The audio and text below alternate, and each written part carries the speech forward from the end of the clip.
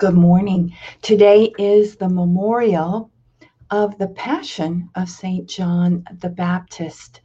And so fitting that we have this reading today and this memorial, because tomorrow's gospel is also going to take up the theme of giving one's life. So we have it in the precursor to the Messiah, the precursor to Christ.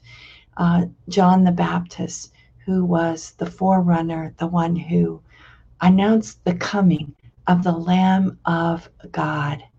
And so we pray today for all those named John who take St. John the Baptist as their patron, whether your name is Joan or John or Sean or Jean.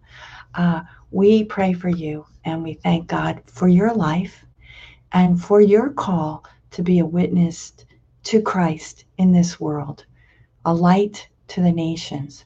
Let's read from the Gospel of Mark. Mark 6, verses 17 to 29. Herod was the one who had John the Baptist arrested and bound in prison on account of Herodias, the wife of his brother Philip, whom he had married. John had said to Herod, "It is not lawful for you to have your brother's wife."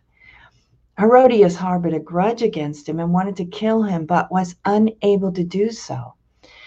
Herod feared John, knowing him to be a righteous and holy man, and kept him in custody. When he heard him speak, he was very much perplexed, yet he liked to listen to him. She had an opportunity one day when Herod, on his birthday, gave a banquet for his courtiers, his military officers, and the leading men of Galilee. Herodias' own daughter came in and performed a dance that delighted Herod and his guests. The king said to the girl, "Ask of me whatever you wish, and I will grant it to you." He even swore many things to her. "I will grant you whatever you ask of me, even to half of my kingdom." She went out and said to her mother, "What shall I ask for?" She replied, "The head of John the Baptist." The girl hurried back to the king's presence and made a request.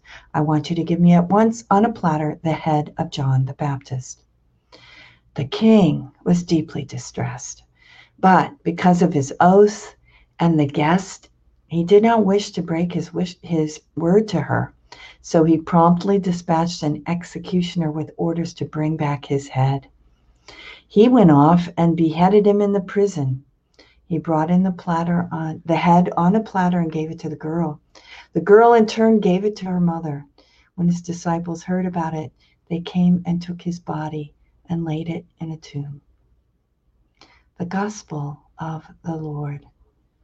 Praise to you, Lord Jesus Christ.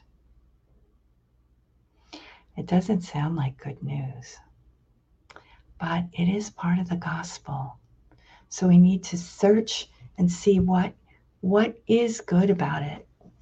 Well, John died for the truth. He heralded that truth that Herod should not be living with his brother's wife. And he went to an eternal reward, John the Baptist, because he stuck up for the truth. He was a light shining in the darkness that pointed the way to the Lamb of God. So in one way, it's only fitting that he should partake in the Lord's passion by giving up his own life, by shedding his own blood in testimony to God's truth. What's interesting too about this is how much Herod felt the attraction of John's words. He was perplexed and confused because he was full of his own stuff inside, his own greed, his own sickness and sin. I mean, we all have sin, so that's no surprise. But he couldn't quite get himself to welcome the prophetic word of John. And so it just got worse and worse to the point of having him beheaded. killing a prophet. We pray that we may be always open to the truth. And then instead of beheading it or shutting it off, that we may open our hearts to the truth of God. In humility, asking the help we need from God and maybe too from others, because I'm struggling with this word. I'm struggling with the scripture. I'm struggling with this truth. I'm struggling with the what I'm supposed to live. Asking help and going on that journey, having the courage to take the time and make the journey for the sake of the truth.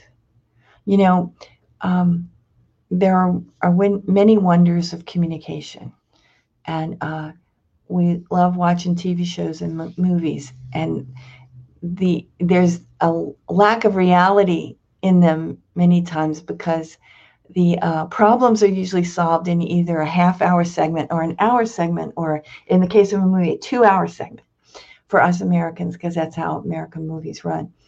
But real life is not like that. So we ask for the grace to have the patience to work through our questions, our doubts, our struggles with the truth, with God's law, and ask for the help we need, and join in the good fight, be on Christ's side. We pray our morning offering of this Saturday in ordinary time.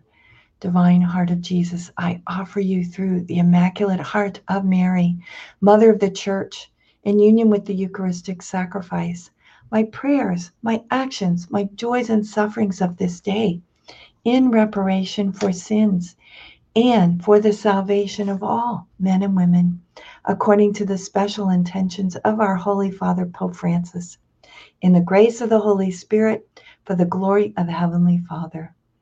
And we pray for vocations. Oh, Jesus, eternal shepherd of our souls, send good laborers into your harvest. So we ask God's blessing on all of you. I know many of you have joined, and we're still praying for all those who have to rebuild now after Hurricane Laura. I know that the Diocese of Lake Charles had 5 churches totally devastated, and they will put to good use any financial help you send. So we continue to pray for them and for those of us who can send the help that they need to rebuild.